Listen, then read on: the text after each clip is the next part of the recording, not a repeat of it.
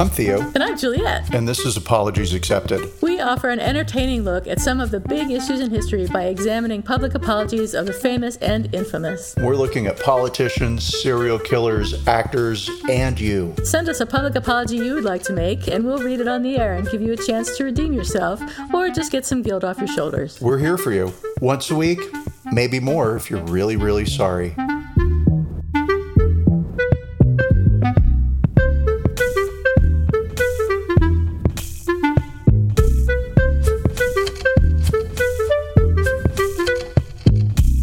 Hi, everybody. This is Apologies Accepted, the podcast. And I'm not Theo. And I am not the glamorous, intelligent, and worldly Juliet. Not everyone can be glamorous, intelligent, and worldly, but you come pretty close. Well, the glamorous part I have down. I am wearing Absolutely. the finest t-shirt today. And it's the globe, right? I can't really see. Yes. Does it say anything underneath it? No, it doesn't have to. It's the globe. It says it all. It's the whole world. I love it. It is glamorous. And you're in your closet, which is extra glamorous. You're right. And I'm in the kitchen, which is also super, super glamorous. We're in the two best rooms of the house, being the best people ever of all time. Absolutely. This is so annoying. People are going to hate us. What's shaking, Bacon? What? Not a lot has happened this week because it has been work. But I take my dog to daycare, and they call it daycare. Yeah. I used to call it play care, but which is cute, right? That's yeah, cute. It should be play That's care. That's a great name. Yeah, thank you. Well, I'll pick that back up. You should. But anyway, so whatever. I take him to daycare, and then twice a week so he can burn out his energy, and then I'll get a coffee or I'll get a Red Bull. And so I went to a 7-Eleven, and it was, 7:30 in the morning, right? Early, but not crazy. And I was the only person in there when I walked in, and the very nice, very short, older lady behind the counter. Like our age? Even older. even older. Uh-huh. And it clearly an immigrant, right? English level, not awesome. It sounds awful. I'm not being judgmental. I'm just painting this picture because of this thing that happened, right? So you have this woman who's behind and I don't know, maybe she owns the 7-Eleven. Right? Yeah, she might. They're franchises or whatever, right? She. What do I know? I don't know anything. But she was all by herself, is my point. Okay. And older and small. And am I going to give her a bowl? And I go to the counter. And here you go. You can pay for it. And the door opens because it's a 7-Eleven and it's a store, and people walk in. And this guy walked in, dressed from head to toe like an archer from the 1700s. Right? Wow. But he had a cowl over his face, so he had like a hood up. And it was, of course, he's dressed all in black. And we're going to say not very hygienic. There's a nice word. And and I do not know where he thought he was. I do not know what world he thought he was living in. I cannot tell you anything. But when I say dressed like an archer, I mean he had bows and arrows in a, what do you call those packs that hold them strapped on his back? Quiver? He was dressed like, thank you, a quiver. He was a quiver with his quiver. He had a quiver and dressed like fucking Robin Hood, right? Yeah. I'm going to say clearly not mentally well. Yeah. I'm struggling with some words there. And the vibe changed immediately from, just a normal transaction to, is this guy going to pull out a gun and shoot us? And the woman behind the counter kept staring at the man who was on the other side of the counter. And I don't know what he was doing, right? Because there were like these lottery machines kind of on the counter in the way. So they blocked half of them after he walked into the store. So you could just sort of see the top portion of his shoulders up to his head. Which again was all covered completely by a hood. And And I really had the feeling that this is where I die. It started to dawn on me that I have to make everything drama. Yeah. Right. It can't just be like, oh, poor crazy homeless person who wandered in off the street who got a hold of a costume somebody threw. I don't know where the outfit came from. It looked, if threw it in the washing machine, it'd be like pretty cool looking.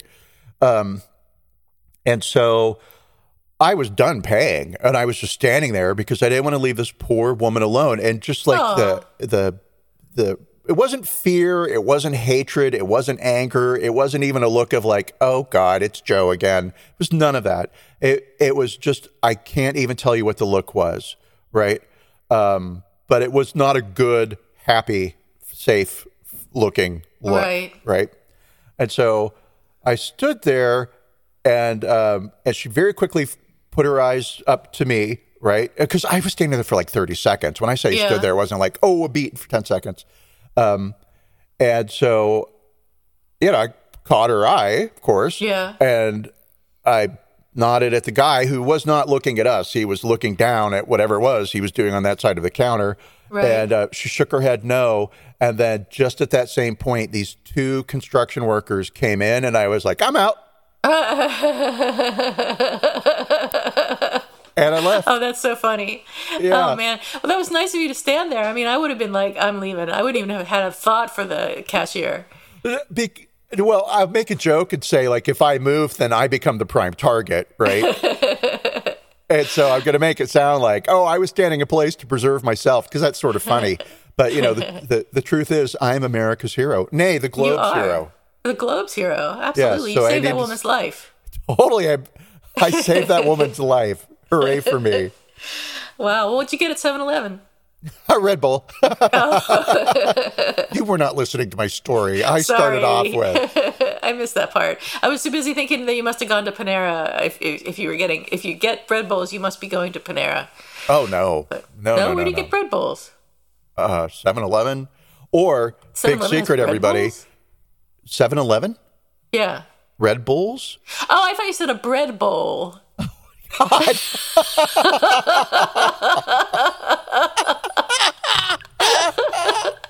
That's why I didn't know that you got a Red Bull. Oh. Who gets a bread bowl at 7:30 in the morning? I was wondering that. I was like, oh, they do things differently in Texas. Maybe it's a breakfast bread bowl. I don't know. Yeah. No, caffeine, ultra concentrated with a lot of sugar. Red Bull. Yes. And so I forgot. Oh yeah. So where do I get a Red Bull? And I'm going to tell you, Home Depot has them pretty cheap compared to the 7-Eleven. Okay. So if you can get to Home Depot, you can get Red Bull for 50 cents to $1 less than at 7-Eleven. There, America, I let out a secret. I'll keep that in mind. As you should. Where do you get your bread bowls? Fisherman's Wharf. Where else? Oh, I bet they're good there. That's probably like clam chowder and stuff. Are. It is clam chowder. I mean, it's a total touristy thing, but I suppose that's good. There's a chain that has them that you can get them like on. At least they used to have one on Market Street, and there's one out in the Sunset or the Richmond, and some other places. But anyway, that's not here nor there. I haven't had a bread bowl in like 30 years. So, and I have had a Red Bull recently, but not that recently. So. Oh, me too. I just had one about 10 minutes ago. So get ready. I wish I had one. I didn't have enough caffeine today, so I'm trying to wake up still. But I took my dog to the vet this week twice. Twice I left the house this week. Actually, 3 times I think I left the house this week, which is amazing for me. So I took her to get her stitches out from her paw that she cut, and that went well. And she was a good dog. And then I took her for a wellness check, and she tried to bite the vet. So, but I had her muzzle on because I knew, and I told him, I was like, this dog is probably going to try to bite you. She's really anxious right now. She's going to be scared, and she's going to try to bite you. And he acted, when she tried to bite him, he acted like he had never, like no dog had ever tried to bite him before. He was so shocked.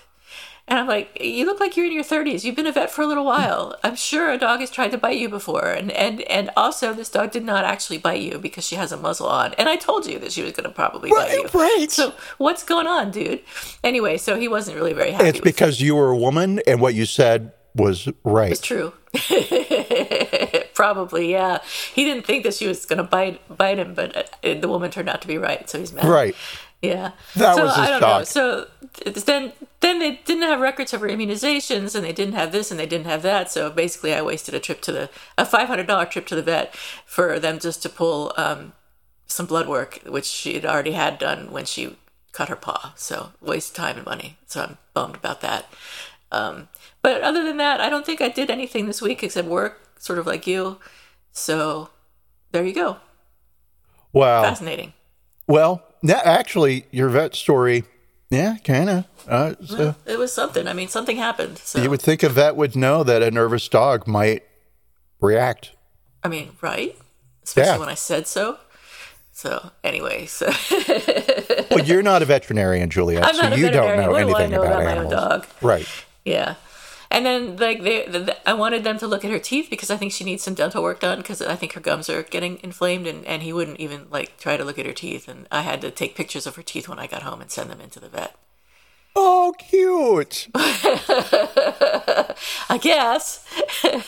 But I paid $500, and I'm not sure for what. So, yeah.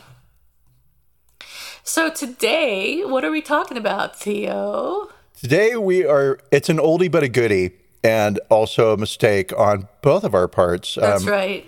We are talking about Rachel Dolezal, who is a Caucasian woman who for a number of years represented herself as Black and was found out to be white, and kind of some of the fallout she experienced around that. And so it'll get into race and issues around identity concepts, etc. Or it won't. Yeah, we'll see. We'll see. God only knows what's going to happen. Stay tuned to find out. She does. God and the vet both know what's going to happen. God and the vet, yeah. So Rachel Dolezal has actually changed her name since all this hubbub happened in about 2015, and her name now is Nkechi Amare Diallo, and she was born in 1977 in Montana. She was a blue-eyed blonde child, and her parents adopted 3 African-American children when she was a teenager, and also 1 Haitian child. In a later interview, Dolezal said that she was punished by skin complexion by her mother and white stepfather. She claimed that her mother and stepfather in South Africa would punish her with what she called a baboon whip, used to ward baboons away in South Africa. These whips would leave scars behind. Quote, they were pretty similar to what was used as whips during slavery, she said. Her mother, however, has said that Rachel never lived in South Africa, was not abused, and does not have a stepfather. So in 2002, Rachel Dolezal unsuccessfully sued Howard University, where she was, I believe, a student at the time, for discrimination based on race, pregnancy, family responsibilities, and gender, as well as retaliation, which is a little bit of everything. Her lawsuit said that she was denied scholarship funds, a teaching assistant position, and other opportunities because she was a white woman. She also alleged that the removal of her artwork from a student exhibition in 2001 was motivated by a discriminatory purpose to favor African American students over her. So I'm wondering now, since we know what happened to her and that she was discovered to be white when she was thought she was Black, does she now say that she was not white when she went to Howard and sued as a white woman? I wonder what she would have to say about that. She sort of does. She doesn't address that specific question, but she does give an answer that you could say, all right, that covers that question. And I will share it with you. Now? No, later. Okay. Later in the unfolding. All right, as we go on. So, as early as 2009, she began changing her appearance by darkening her skin and perming her hair. When her brother moved in with her in Spokane, Washington, she asked him not to blow her cover since everyone there knew her as Black. She actually claimed to be a victim of race-related harassment in 2009 when she claimed that someone left a noose on her porch, but her landlord said it was rope he had used for dressing a deer. In another incident, she found an envelope containing pictures of lynchings in the Spokane NAACP's postbox at the local sorting office. Postal workers told police the envelope had never been mailed and had been placed in the box by someone who had a key. According to the Spokesman Review, as of 2015, none of Dolezal's race-related harassment allegations had resulted in an arrest or in the filing of criminal charges. So that's questionable, in my opinion. Yeah. Yeah. Yeah. Her uncle, Dan Dolezal, has said that his niece first claimed that a black friend named Albert Wilkerson was her real father in 2012 or 2013. In another interview in 2015, she made reference to her stepfather. Dolezal's mother has said she has never met Albert Wilkerson and that Dolezal, again, does not have a stepfather. Following the public controversy surrounding her identity, Dolezal later acknowledged that she had met Wilkerson while living in Idaho and that she considered him her dad. So in her 30s, she became president of the NAACP chapter in Spokane, Washington. She was passing as black at the time, but it's not the first time a non-black person had been a leader at the NAACP chapter, just FYI. She was president from 2014 until 2015 when she resigned after the hubbub that resulted when her parents publicly stated that she was passing as black. So Ruth Ann and Larry Dolezal said that their daughter's biological heritage was not African American, but German and Czech. Her last name, Dolezal, is Czechoslovakian. She said, they said their daughter had adopted black siblings and had attended school in Mississippi, where her social circle had primarily been African American. She later married and subsequently divorced an African American man. They claim that she began to adapt her appearance following her divorce in 2004. Rachel has wanted to be someone she's not. She's chosen not to just be herself, but to represent herself as an African American woman or a biracial person, and that's simply not true, Ruth Ann Dolezal said. So I remember reading in the Guardian article, I think from December or February, that when she was married to her first husband, who was African American, he would give her a hard time for reading black history and trying to wear black hairstyles and things like that, and he didn't understand why she wanted to do that, and maybe that's part of the reason that they got divorced, I'm not sure. But then when they got divorced, I guess there was no one to stop her. So she continued in her pursuits. She was dismissed in 2015 from her position as an instructor in Africana Studies at Eastern Washington University and was also removed from her post as chair of the Police Ombudsman's Commission in Spokane over a pattern of misconduct. In 2015, she did acknowledge that she was born white to white parents, but said that she self-identified as black. I was born white, but I have an authentic black identity, she said. When the Spokesman Review asked Dolezal about her ethnicity, she said, "That question is not as easy as it seems. There's a lot of complexities, and I don't know that everyone would understand that." Later, she noted that as a species, we're all from the African continent, which is hilarious. I mean, we might be, but we're not all black. Yeah. In my opinion. It's interesting to hear this information. I believe you went to some sources from like 2015, 2016, and I have an interview from 2017, late 2017. And while a lot of the facts are the same, I can't wait to share this with you. Not so much a different twist as it is. It's a more forgiving viewpoint. Interesting. Right? Yeah, I'm actually really intrigued as I'm hearing this information because mind you, the interview that I read was with Rachel Dolezal. Yeah. Explaining everything, right? This is after she'd published her memoir. So it would be more forgiving, yeah. Oh, well, I mean, yes, right? Yes, of course. So but it's interesting. It's like as I hear this, I'm sort of going back and forth on my stance on this, but okay. Okay, so the Dolezal controversy fueled a national debate in the United States about racial identity. Her critics stated that she committed cultural appropriation and fraud. Dolezal and her defenders asserted that her self-identification is genuine. And in 2017, Dolezal released a memoir on her racial identity entitled "In Full Color: Finding My Place in a Black and White World." She allegedly also set up an OnlyFans page to sell pictures of her feet. Oh, that's awesome. That is so great. I think it's fine.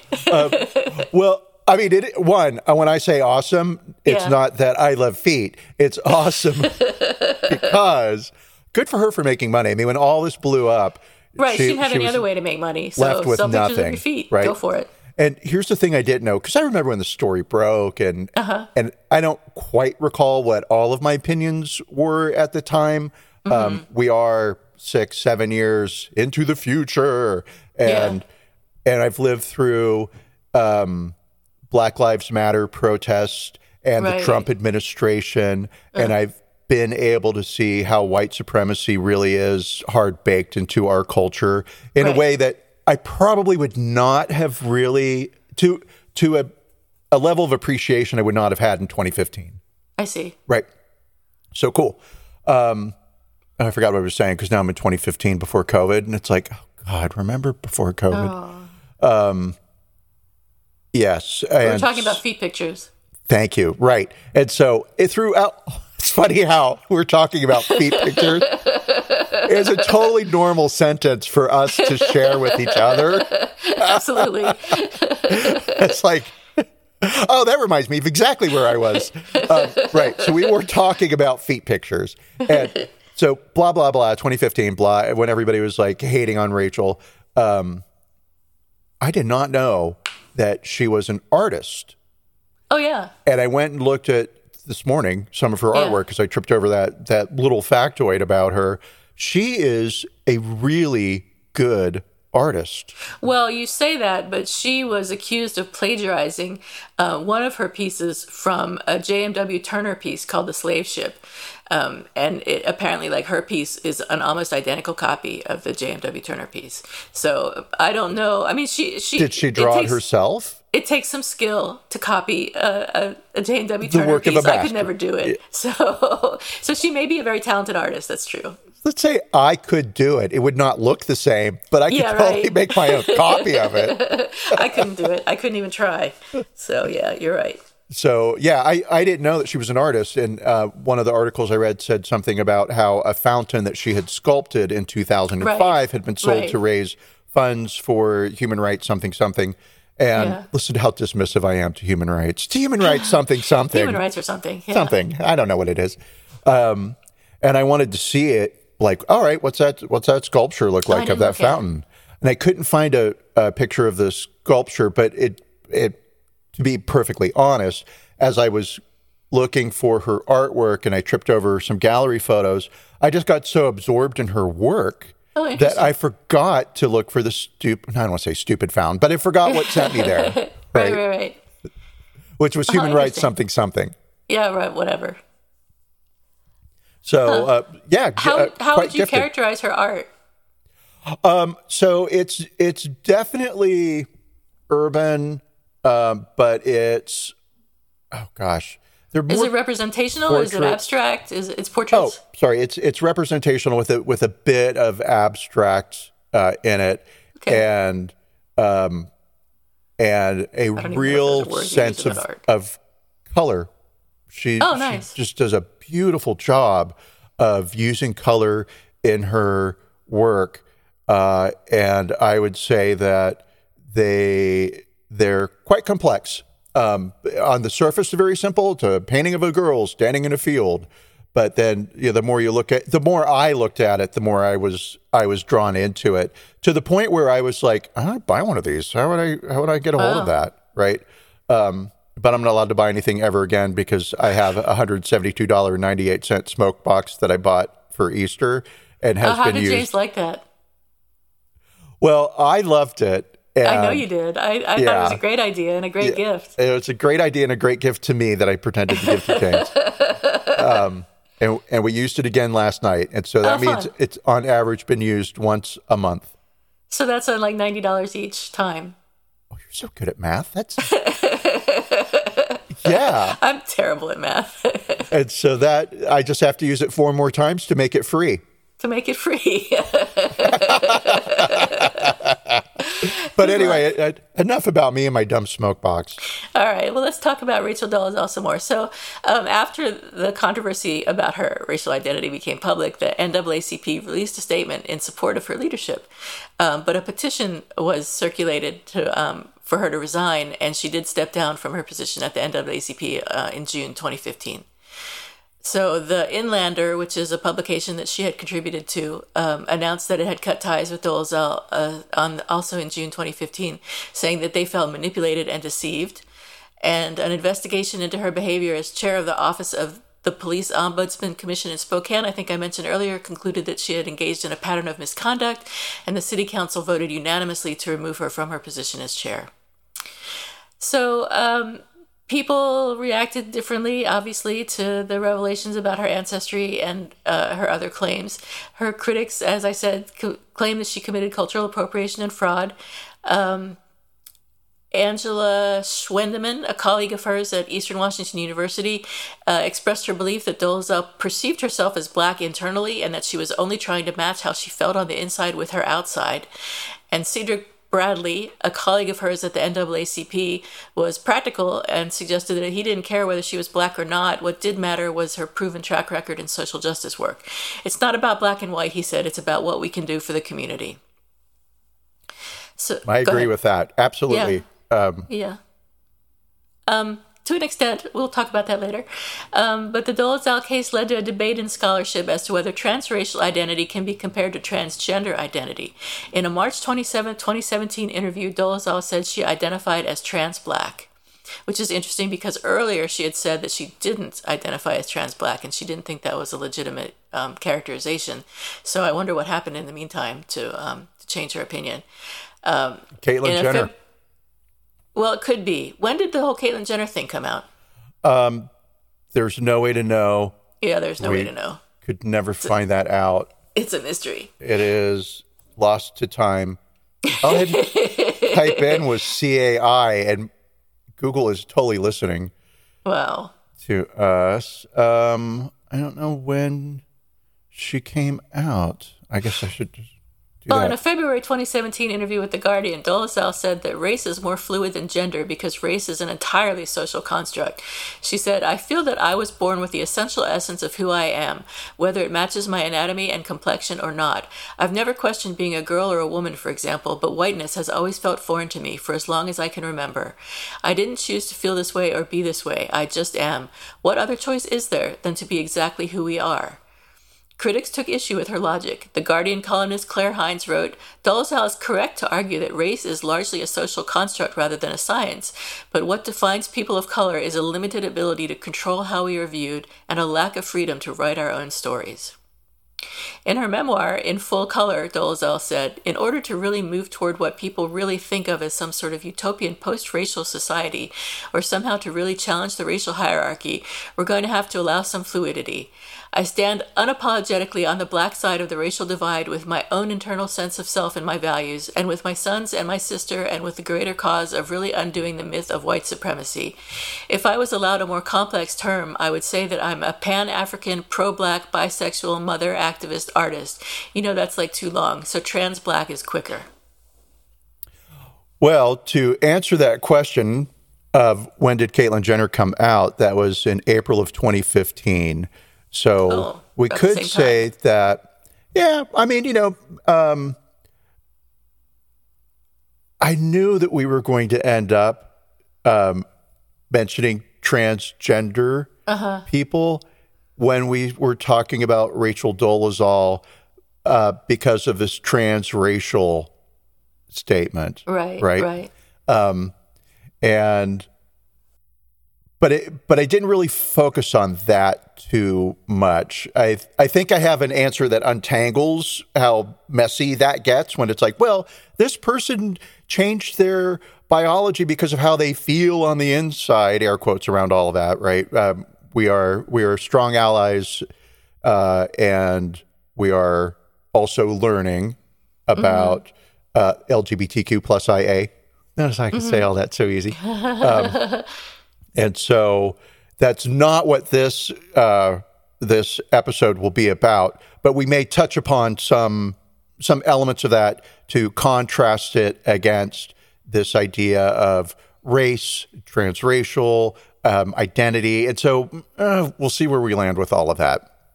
Okay. So that was 2015. And in 2018, Dolezal was charged with second-degree perjury and felony theft by welfare fraud by the Washington State Department of Social and Health Services.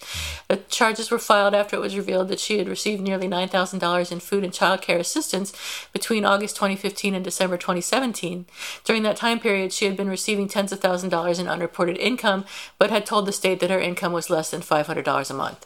So after her book was published, about $85,000 had been deposited into her bank account between August 2015 and 2017.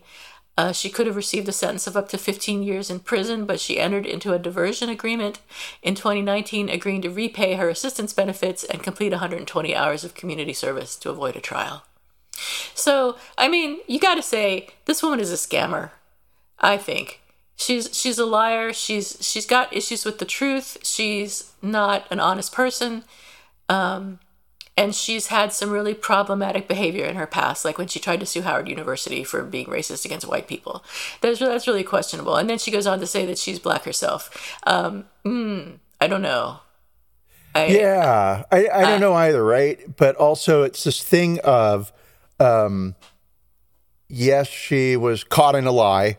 And while she has answers for, and when I hear her speak, they sound, I'll say 90% very logical, right? It's like, I can understand how you ended up in this situation and why you feel the way you feel. That this tracks with what you're saying.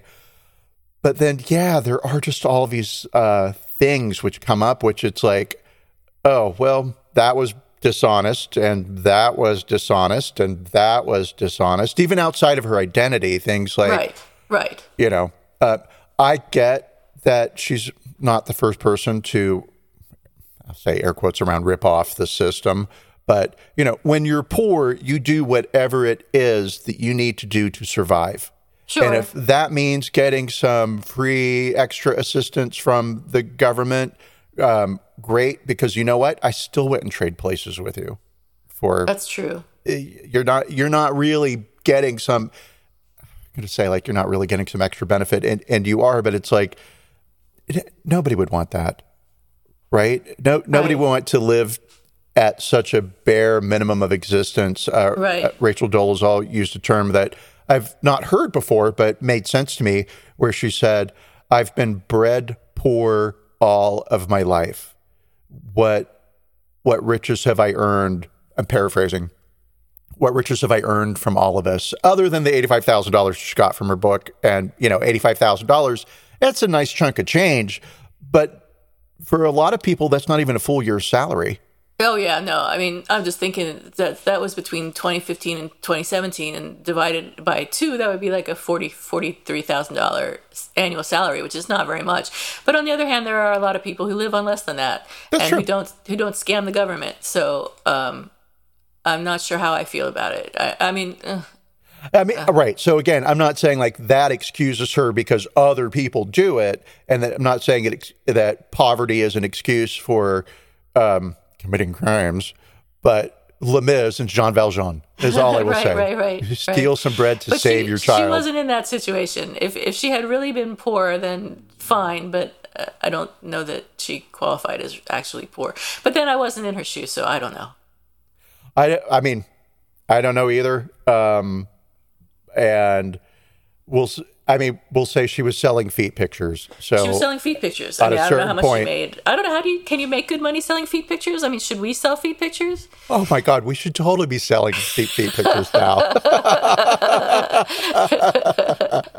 It really makes me wonder, because you hear about people making a lot of money doing it. They must have really nice feet. If that was the road to riches, we would all have, right, exactly. So, has Rachel apologized? Well, no. And when we took up this topic, I think we both assumed that she had. So I assumed that she had, but I came to find out this morning, right before we started podcasting, that no, she didn't apologize for anything. She denies that she lied, and she says if people were confused, it was because they didn't ask the right questions. And she absolutely 100% says that she's black. Okay, well, I mean, save that one, right? Okay. But, I'm not lying. You're asking the wrong question. Did you murder your wife? That's not the question to ask. Right. And she goes on to say about how she's always felt that she's black, and she's always seen herself as black, and grew up in an all-white town. I mean, how do you see yourself as black if you're a white person living in a white town? So held my finger up to you. There's an answer to that. Okay. And so, let's see. There's a great answer for that. And it's in the article with The Guardian. So let's look a little bit at Rachel Dolezal, as we have been, right? But this is more of the sympathetic portrayal of the Rachel Dolezal story, okay, where there are some differences in what we've heard so far and what I'm about to tell you. Okay. Okay. So Dolezal was born at home in 1977 in rural Montana.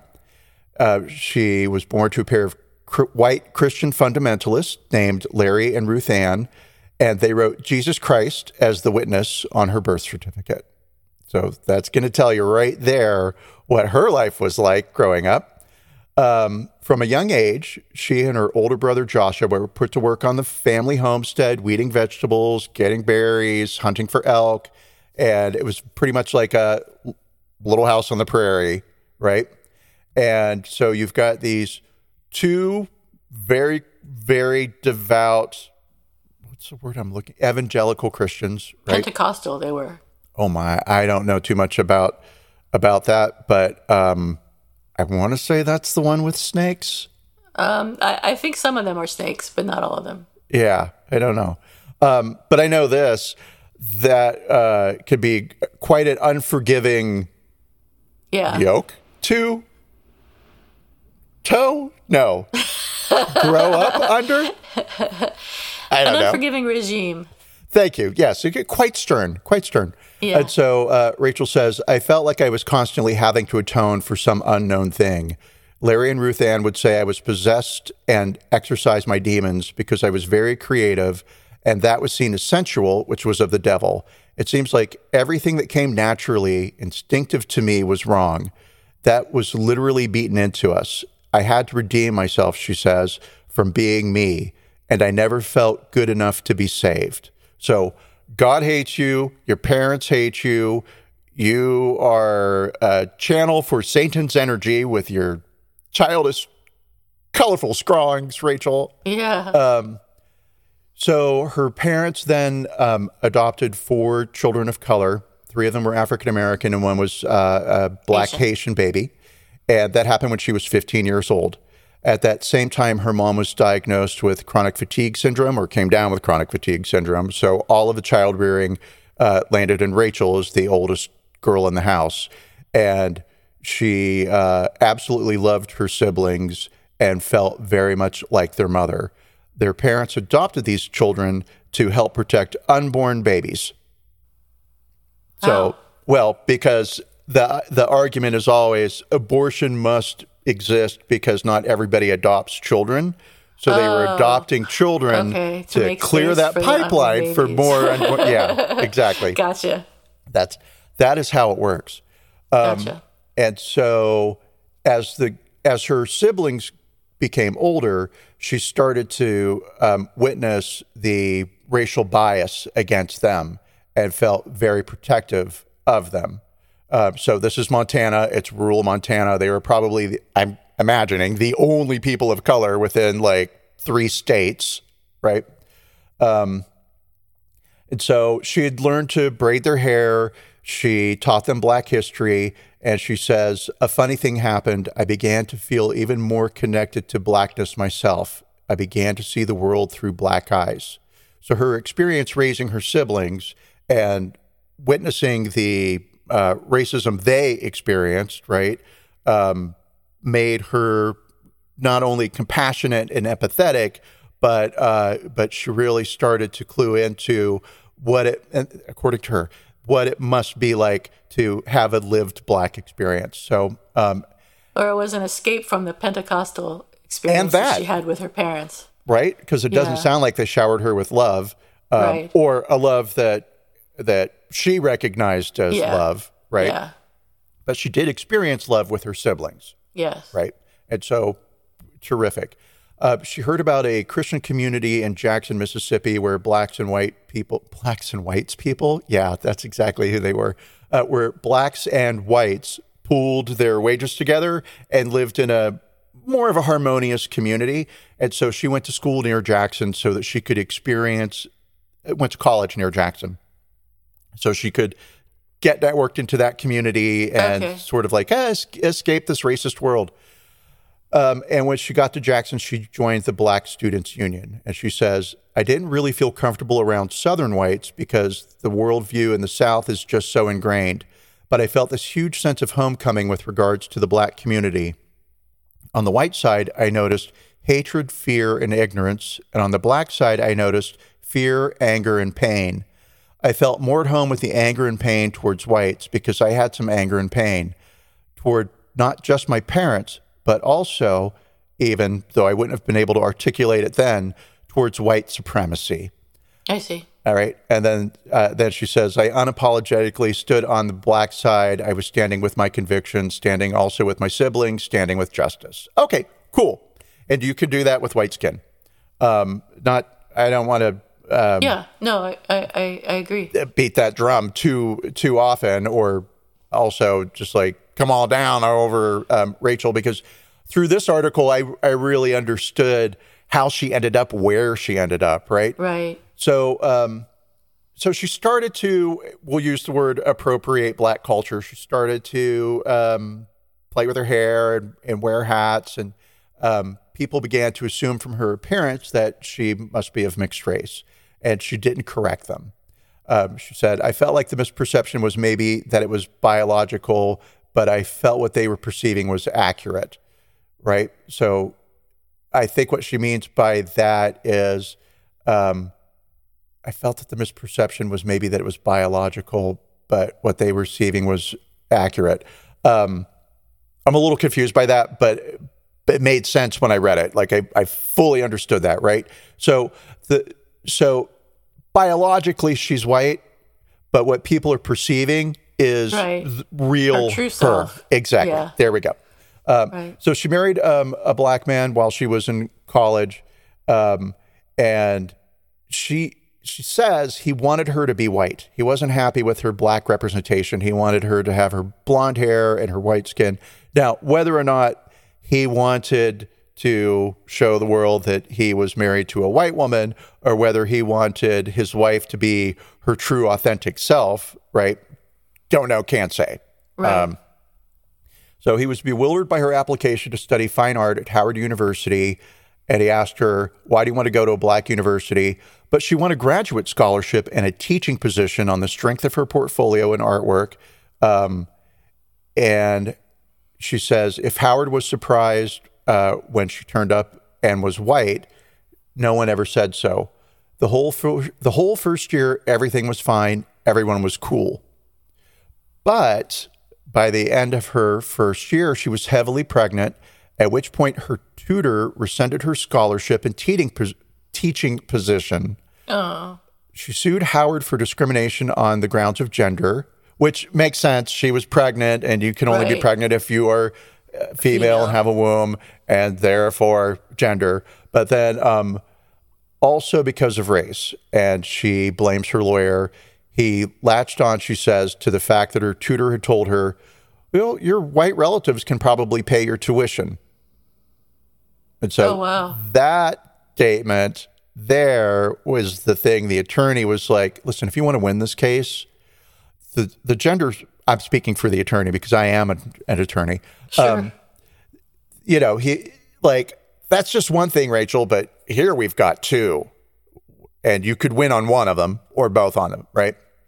So this is a question from The Guardian. And by the way, I would like to thank The Guardian and Decca Aitkenhead for the Saturday, the 25th, February 2017 article.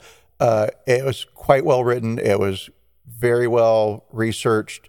And I feel like I had a very good sense of what the Rachel Dolezal experience was after the storm broke and passed for Rachel, right? Because all of this is coming after she wrote her memoir, right?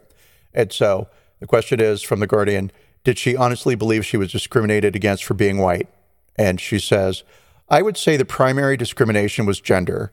It sounds bad, right? It sounds like I just played that card for my advantage. But I just knew that if I did not have my scholarship, we were going to lose our apartment, and Kevin, her husband, was going to have to drop out of school. So at Howard, she'd been introduced to the idea that racial identity was an invention of human beings, an arbitrary classification devised by colonial whites to justify their power and privilege. And she says, it's socially constructed as a worldview and people operate within it, but that also means that it can be reconstructed or deconstructed.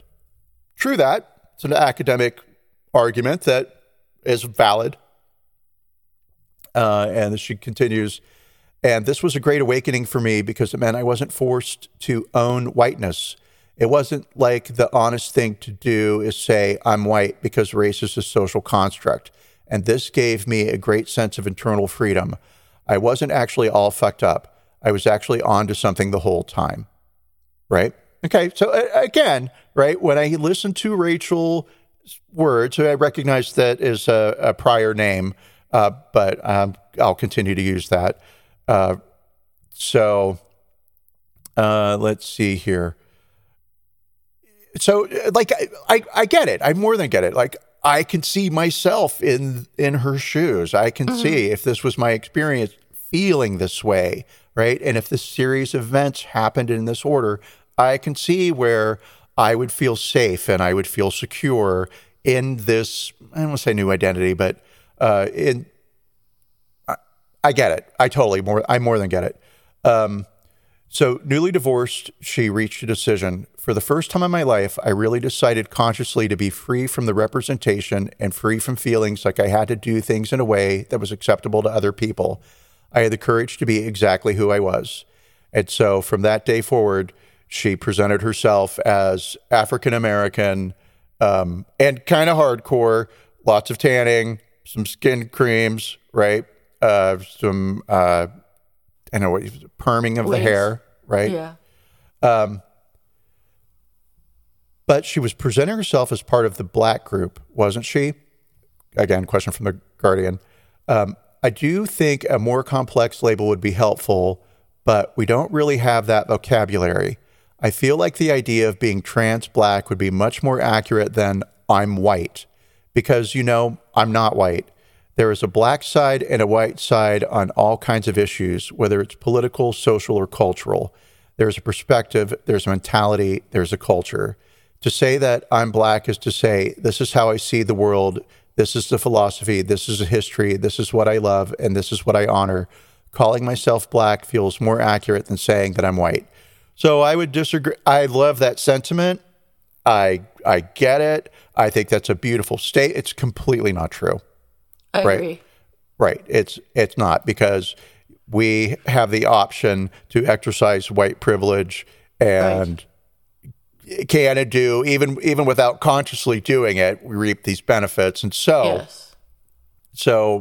Rachel, I got to call BS on that. I get it. I feel it. I think it's lovely. And for some other things, like being an artist, like, I want to be an artist because, sure, true, right? But this is getting into people's lived experiences, and that's a whole other thing. Right. And she seems to want to resign from whiteness because whiteness is problematic, but you can't do that. I mean, and honestly, I think the more admirable thing to do would be to try to change whiteness from within, so to speak, than to say, all right, white people suck, I'm not going to be white anymore. Like the log cabin Republicans, who it's like, you're a gay Republican, but you're trying to change the Republican Party from within. No, that really works. You just want lower taxes. Shut up.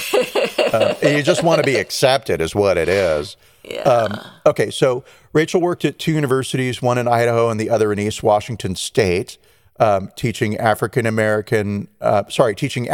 and African American art.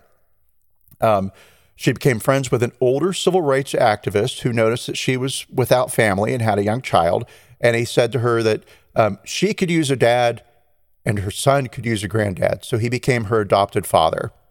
Then her adopted brother came to live with her, and he requested, these are her words, that she be known as his mother, right? She started to experience, or at least claims that she did, racial harassment. So in 2011, she moved to Spokane, which is like 91% white. Yeah. I know. I don't know why you would do that. Detroit, maybe? Yeah. I don't know. I can name another. Yeah, anywhere. But I don't know. Maybe it's growing up in rural Montana. Maybe that was a more comfortable, familiar. That's the word I'm looking for. Familiar environment. Mountainous. There's trees. Right. It's not densely populated. Maybe the option of moving to a place like Detroit is just off the table because it's too foreign. It's too much of a city. Right. Maybe. I don't know. So anyway, so she moves in 2011 to Spokane. And she becomes involved with the local chapter of the NAACP, right? Volunteering. And then the Black Lives Matter movement grew, and she became more involved in protest, and more people started to recognize her and know her name. And they persuaded her to run for vacancy on the Spokane Police Ombudsman Commission. And so for those of us who did know what an ombudsman is, it's they have them in Australia, and it's like a legal thing. So if our Australian listeners could just take a pause from your busy life eating kangaroos, I don't know, shrimp on the Barbie, kiwi, yeah, and whatever, right? So we'll say that the ombudsman is sort of a representative, clearly, right? But in Australia, for some reason, there's some sort of a paralegal component to it that I don't understand. Okay, so she becomes a community representative in the police commission, right? And she won the position. She was nominated chair. She was elected president of the NAACP Spokane chapter a few months later. And by 2015, she was not just perceived as black, but black and uppity, and she'd never been happier, right? Huh. Okay. So, all right, cool. And the Guardian goes on to say she might still be leading that life today, but in spring of 2015, here's where things get a little different from what we'd heard previously. The Spokane police chief wearied of his troublesome ombudsman chair, and he hired a private investigator to dig around for dirt. Oh, my God. The private investigator knocked on Larry and Ruth Ann's door in Montana, and all it took was a few words and some old family photographs, and the chief was rid of his irritant at a stroke. The press were tipped off, and the Rachel Dolezal race faker story broke, and within days, her whole life was in shambles. The charge that she cheated black people out of opportunities that were rightfully theirs came as a terrible shock to her. All her activist positions, she points out, were unpaid, and her Howard Scholarship was neither reserved for black students nor won by false pretenses. She says she has always been breadline poor. Oh, breadline poor, not bread poor. The idea that she got rich by pretending to be black looks absurd to her. Yeah. See here, I'm just trying to see. I don't know that anyone is saying that she got rich by being black. Saying that I'm sure black. Some people are. I listened to a podcast. I don't think that's the question. And you know what? And fair enough, because the opportunities that she took away from people of color may have been opportunities that would have advanced careers. It's not always about the cash, right? Right. Sometimes it's just about the gaining the experience. Yeah, exactly. Okay, so there's a lot more here. I'm going to skip over some of it because we've covered quite a bit of that bit. Let's see. I'm so sorry, everybody. I know it's annoying when it's like I let my notes get away. Okay, cool. So let's go with this. So Rachel Dolezal presents that race is on a spectrum in the same way that we now understand gender to be on a spectrum, right? And to make that more clear for people, skin color is on a spectrum. There's all different kinds of shades of people, right? And so we now say that we've got a spectrum for gender. We now have our non-binary category, I guess is the word I'll use, which sounds weird when you have people that don't want to be categorized. But okay, cool, that's what we are. So if the narrative of fluid non-binary gender identity is now widely accepted, Dolezal believes the same should apply to race. It's very similar insofar as this is a category I'm born into, but this is how I really feel. Is racial identity as fluid as gender, the Guardian asks. And Dolezal says, it's more so because it wasn't even biological to begin with. It was always a social construct. We're going to take a quick moment and look at race as a social construct and kind of like, what does this mean? Where does it come from? Why? Right? So, to preface my following statements, not Juliet and not Theo are experts on race. We are two white people, and we acknowledge this gives us a certain amount of privilege to talk about race without having to experience the consequences of racism. We're allies, and we're stumbling our way as we learn, and we're open to feedback. So, race in the dictionary, a population within a species that is distinct in some way. Our concept of race, what does race actually mean? Our concept conflates biology and culture. So, what does that mean? Of course, we're going to take us back to the 1500s, right? In the 1500s. Hi, welcome back. Oh, we were just here you last couldn't week. get away. Look out, there's a witch. Let's talk about her. No. So there was the word race, and race meant like you could have a race of bishops. You could have a race of sailors, right? But not in terms of skin color. This just meant a collection of things, right? So our concept of race combines the ideas behind biology and observations of culture. So during the age of exploration, when white people went out into the world and met people of other cultures and other colors, we suddenly had to start classifying people. Darwinism gave rise to social Darwinism, this idea that there's a hierarchy of people based on phenotypic, which just means gene expression characteristics, right? So how you look kind of defines what continent you're from, and that's going to tell us what race you're from. Divisions among people that are deep and essentially biologically genetic, unchanging, clear-cut distinctions that make it easy to categorize people.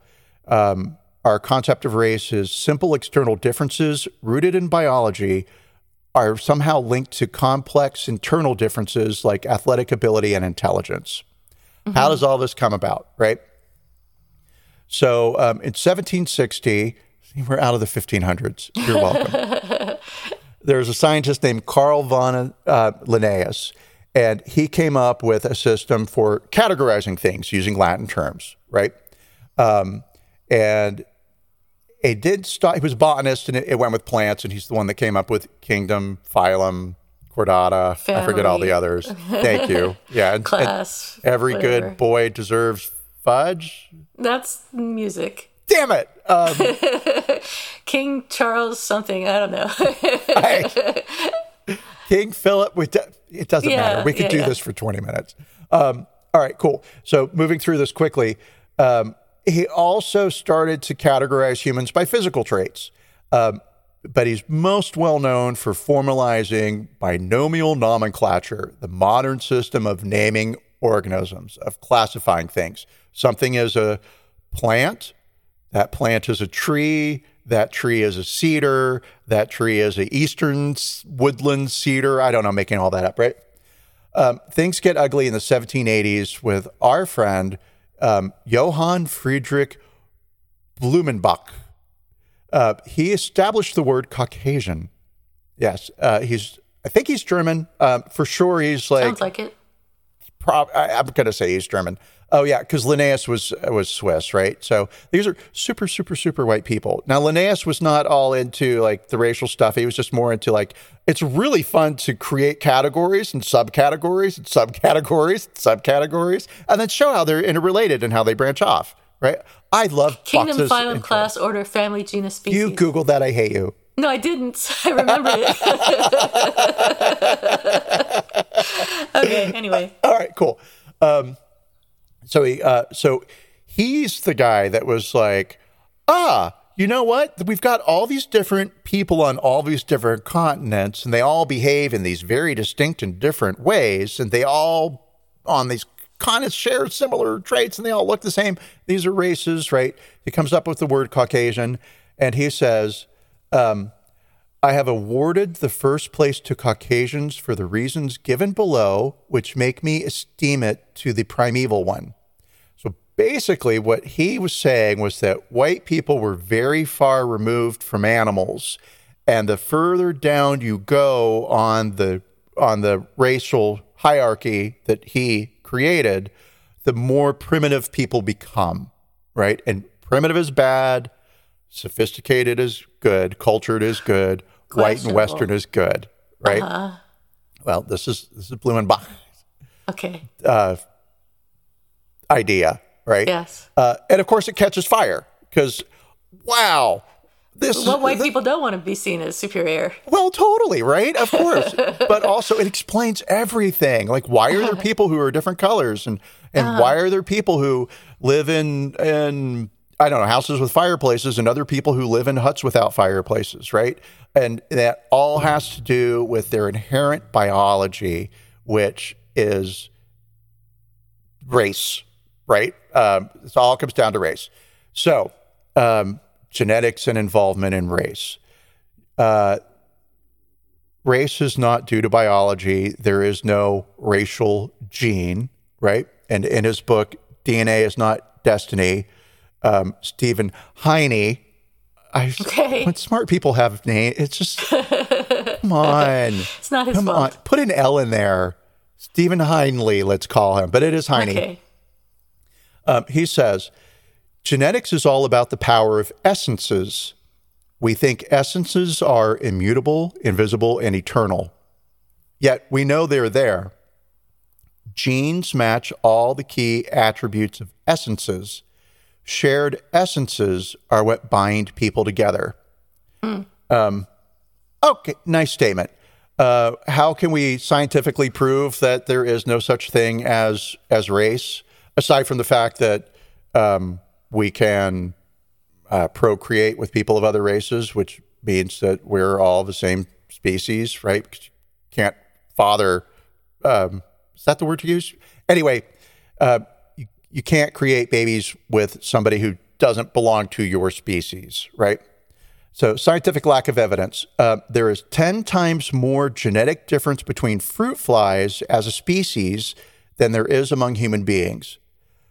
On average, 2 individuals in Africa are more genetically dissimilar from each other than from an individual in Europe or Asia. It's more about ancestry and gene flow than it is about your geologic physical location. So, all right, cool. That's kind of the biology. It's just like touching it. But this idea that race is a social construct, I present to you Mexicans in the United States in 1920 who were considered white in the 1929 census. However, in 1930, they were considered non-white. Why? Because immigration was suddenly a huge concern in the United States. Why? Because we'd had the stock market crash and suddenly resources were more expensive and scarce. So we had to keep people out who were trying to come in and eat all of our precious Doritos.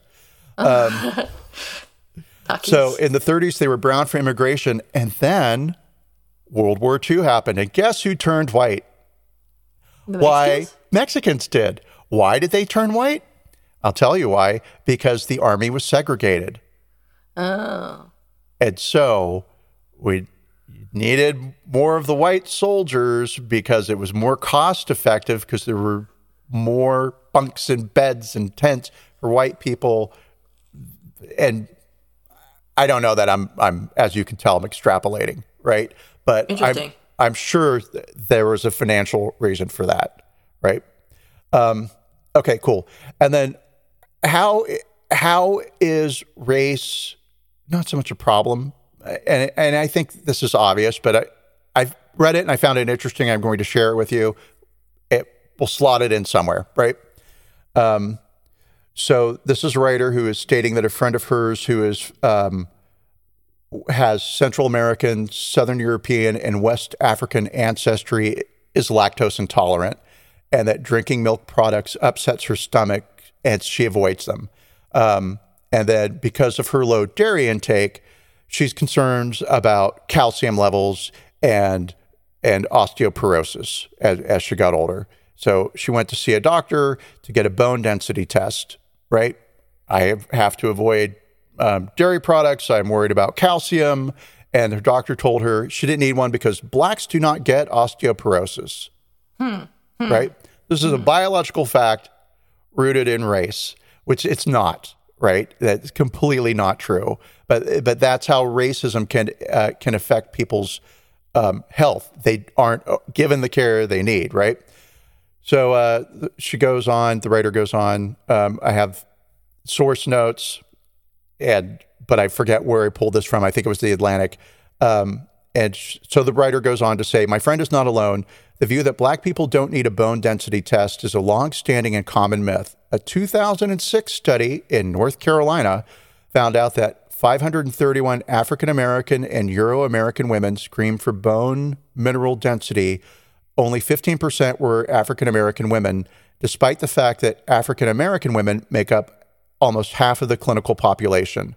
A health fair in Albany, New York in 2000 became the site of, we used the word ruckus, when black women were refused free osteoporosis screening.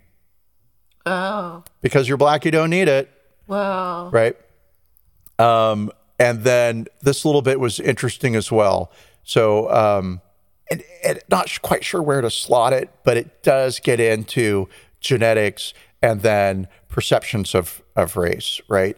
So I had never heard of the Winn tribe of Virginia. No, I know. Never. No. Right? But thankfully, the book Mongrel Virginians, the Winn tribe, was published in 1926. And it was a study of a mixed group of people, to use a word, who were white, Indian, and the word at the time was Negro, right? Who for 100 years had been living in the same rural district. So you had a population that was quite mixed, and that some people presented quite Anglo, quite Caucasian, but may have had darker skinned parents. And this completely freaked out these guys who went to study the Mongrel Virginians. Oh my God. What a title, Jesus. And so taken from the book, some statements. He is a typical Winn, unintelligent and very stubborn. Oh God. One of the people they were studying was a boy who was 7 years old, and he was born with paralysis of both legs below the hip. And the physician states that this was due to a clot of the brain. One girl is a prostitute, and a girl who gets into fights and has deformed feet is a fit case for institutional care, right? And so here you have these white scientists coming in to meet with a group of people, study a group of people who are all mixed races, right? And what they're trying to do is, and they don't even realize that this is what they're trying to do. What they're trying to do is prove that white is a superior state of being, right? So that of this Winn tribe, the people who present most white, you could maybe have them in your house for dinner. Oh my God. Right? And everybody else, they're all just super fucked up. Right. And so you do get to this question of what does Rachel Dolezal get out of giving up whiteness, which is a privileged place in our society, right, to be perceived as black, to be black, right? And so and then we, and then I don't know. And so here's the bit where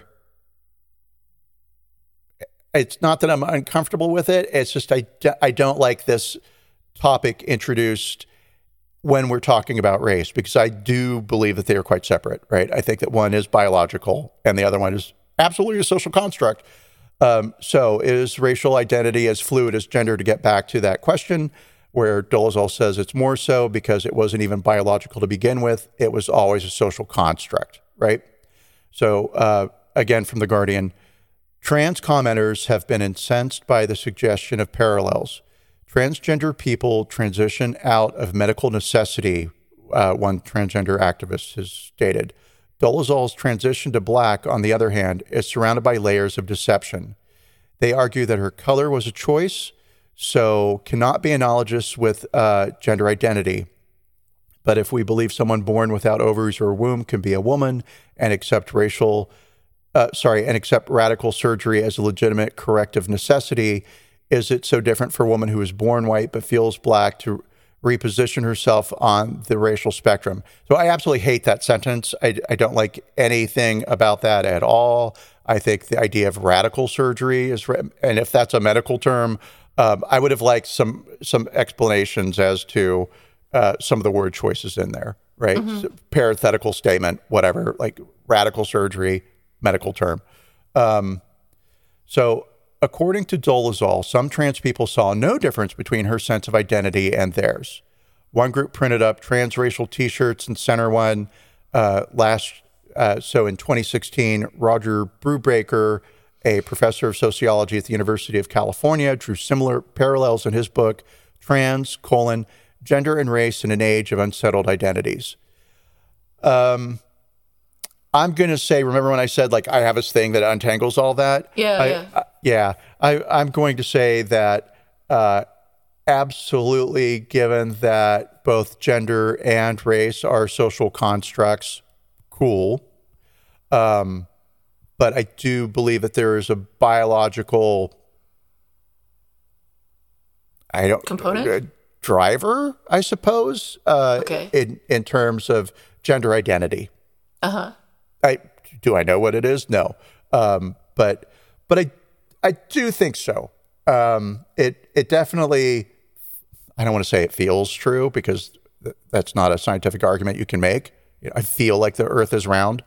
But I will say that I do think there are some biological drivers to gender that, or maybe gender is the wrong word, sex is the wrong word, but yes, I do feel like transgender is rooted in biology and race is not. And so for me, that's the thing that I can use to separate these two.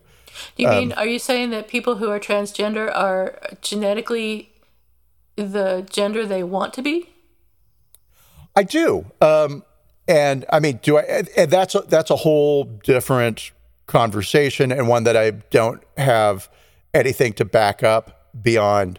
That's sort of where I would come to, because this whole Rachel Dolezal thing, with, the friends that she lied to about who she is. She's a white woman who's presenting as black, right? Well, plenty of gay people pretend to be straight for a very long time until they actually come out, right? Different, same, yes, no. And being gay and choosing to be gay, I don't know, because there is a spectrum, and there are bisexual people who can choose not to have sex with the other gender, but can still be sexually attracted to them. Okay, great. For me, there was no choice. And so I do, it's more than I do understand why trans is a part of the alphabet mafia, right? Right. So yes, on that front, in the same way that I think that being gay has some biological drivers, and in my own theory, maybe a form of autism. Look at that. Interesting. Yes, maybe. Who knows? That, and it's not really my theory. It's just kind of like, it could be that. Where am I going with that? I'll say that, like, I do see them as two separate things, but I also understand we get down to identity and representation and how one feels about oneself. And absolutely, we all have the right to live our own lives. And if Ms. Dolezal, or by her new name now, and I get that she's kind of done with all this and has moved on, so I'm not going to drag her down. There's no reason to keep beating her up about it, other than this podcast. Yeah, I don't know, right? Or I do know. It's like when I heard your what you had found, right? I was like, wow. All right, yeah, she is a liar, and she is disingenuous, and she is problematic, and she might be a con woman. And then reading this, and I mean, mind you, she's had 2 years to work through things and build an argument that's more sound. It does take time to process things, right? And so, am I disbelieving her because of the race thing? Am I like, you're a racial traitor to the white people? Is that even like a part of it for me that I'm unaware of? I don't know. So what do we do with somebody who completely misrepresents who they are when they feel like they're showing you their true, authentic self? Right. And then should she apologize since she did not apologize, right? Or is her, right. Or how do we rate her non-apology? And it comes down to how much of a story do you believe? Right. I don't think that she had, I think her, well, I don't know, actually. I was going to say I think her heart was in the right place, but I'm not sure that it was. I'm not sure that she wasn't self-serving throughout this whole thing. And when she said things like,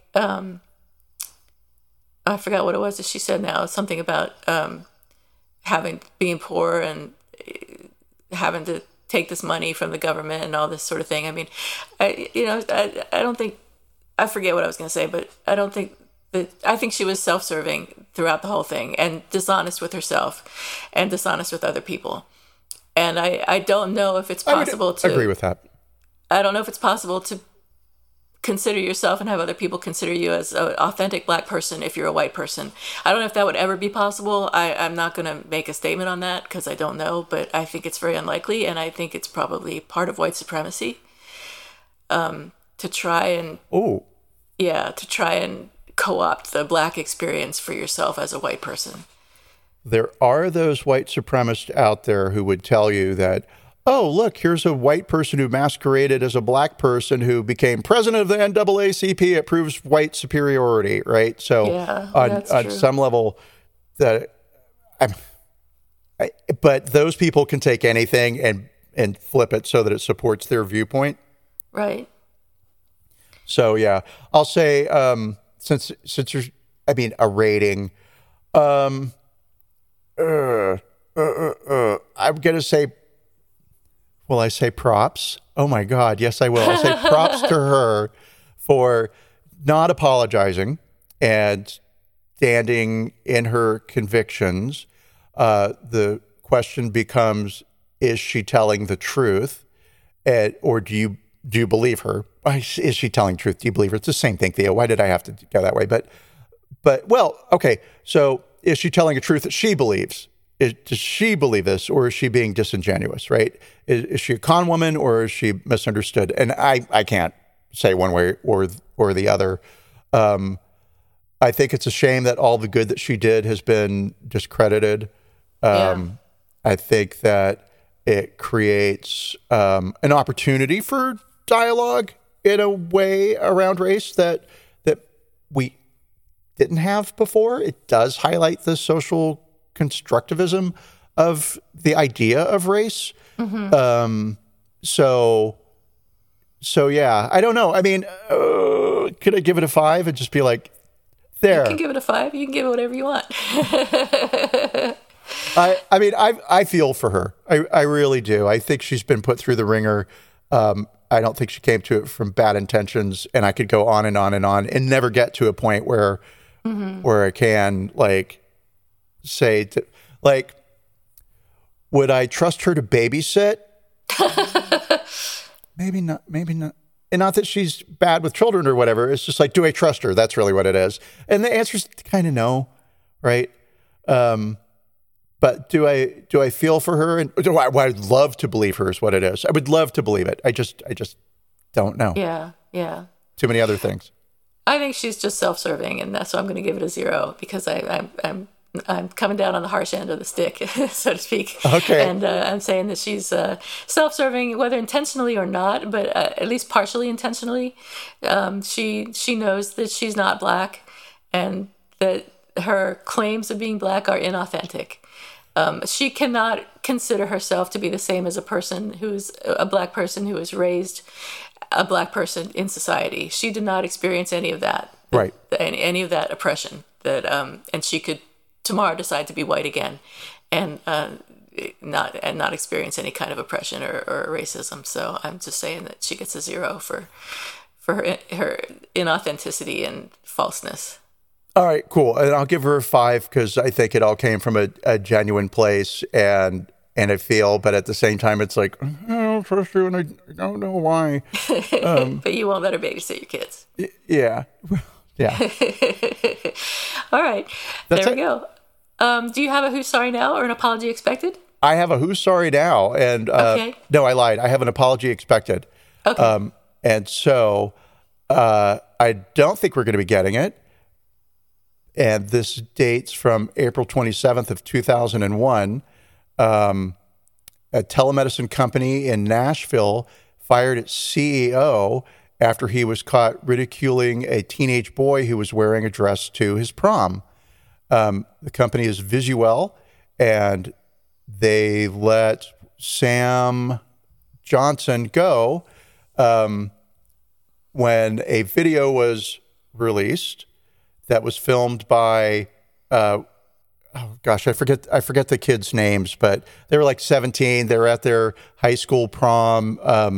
One of the guys was wearing a dress. He was there with his boyfriend, and the boyfriend recorded this guy in his 40s coming over to them and smiling in that way that's threatening, and getting into their space in that way that's threatening, and having that whole attitude of, what am I doing that's wrong that you don't like?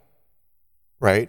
And admittedly, they were kids, and so they were rather loud, and they were at their graduation party at a hotel, and this guy was having dinner with his family, and he says that the kids were rude and vulgar and not mimicking, but whatever, like sex acts, right? And just being loud. And so he went over to ask him to be quiet, and things got ugly. Do you ever see that video of that guy, sort of Trump time, where he's in Costco in Florida, and he goes up to this? Oh, it's so threatening. Just the way he walks up to this guy. This guy's got the same demeanor, right? Yeah. Okay. Where it's just this threat that if you even just move the wrong way, this guy is going to get violent, right? Yeah. So that was the vibe off of this guy. Well, Kathy Griffin recently picked that video up and tweeted it, and he is now suing her for making the thing go viral and getting him fired. Good luck to him. Yeah, so or bad luck to him, really. Glad he got fired. It'll be a thing, and I do expect that he will be issuing an apology at some future point because he's going to need a job. Yeah, for real. Huh. Kathy Griffin's still doing her thing? Kathy Griffin is still, you mean, is she still doing comedy? Yeah. Yeah. Still doing, does she have a TV show? Didn't she have her own TV show at one point? No, she's still sort of like box office poison in Hollywood. They're not going to touch her. But it's fine because you know what? She's, here, listen to me defend Kathy Griffin. It's fine. She doesn't need them. She's been releasing her own videos and making money. And I mean, it also plays to, cause the whole Kathy Griffin persona is she's the outsider who desperately wants to be a part of Hollywood. Right. Right. She's the person who's working, and I knew people like this, work at a valet or work as a valet so they could park cars and maybe meet a fancy movie star. Yeah. So, yeah. So this plays to that. Hollywood's still excluding her. She's not even on the D list anymore. What about you? Who's sorry now or apology expected? Apology expected. The New York Times said that Tucker Carlson. Same fucking thing. Tucker Carlson had privately mocked Donald Trump and also criticized him for breaking campaign promises on air, and on at least one occasion declined a call from the former president who called to preempt criticism of a foreign policy move. So I bet Carlson is going to apologize for mocking Donald Trump. That's my apology expected. All taken out of context. Absolutely. Oh, these people, unbelievable. Well, on that note, goodbye. Thanks for listening to us ramble on for yet another hour or two. We will be back next week with a surprise topic, and we will see you then. Bye. Bye.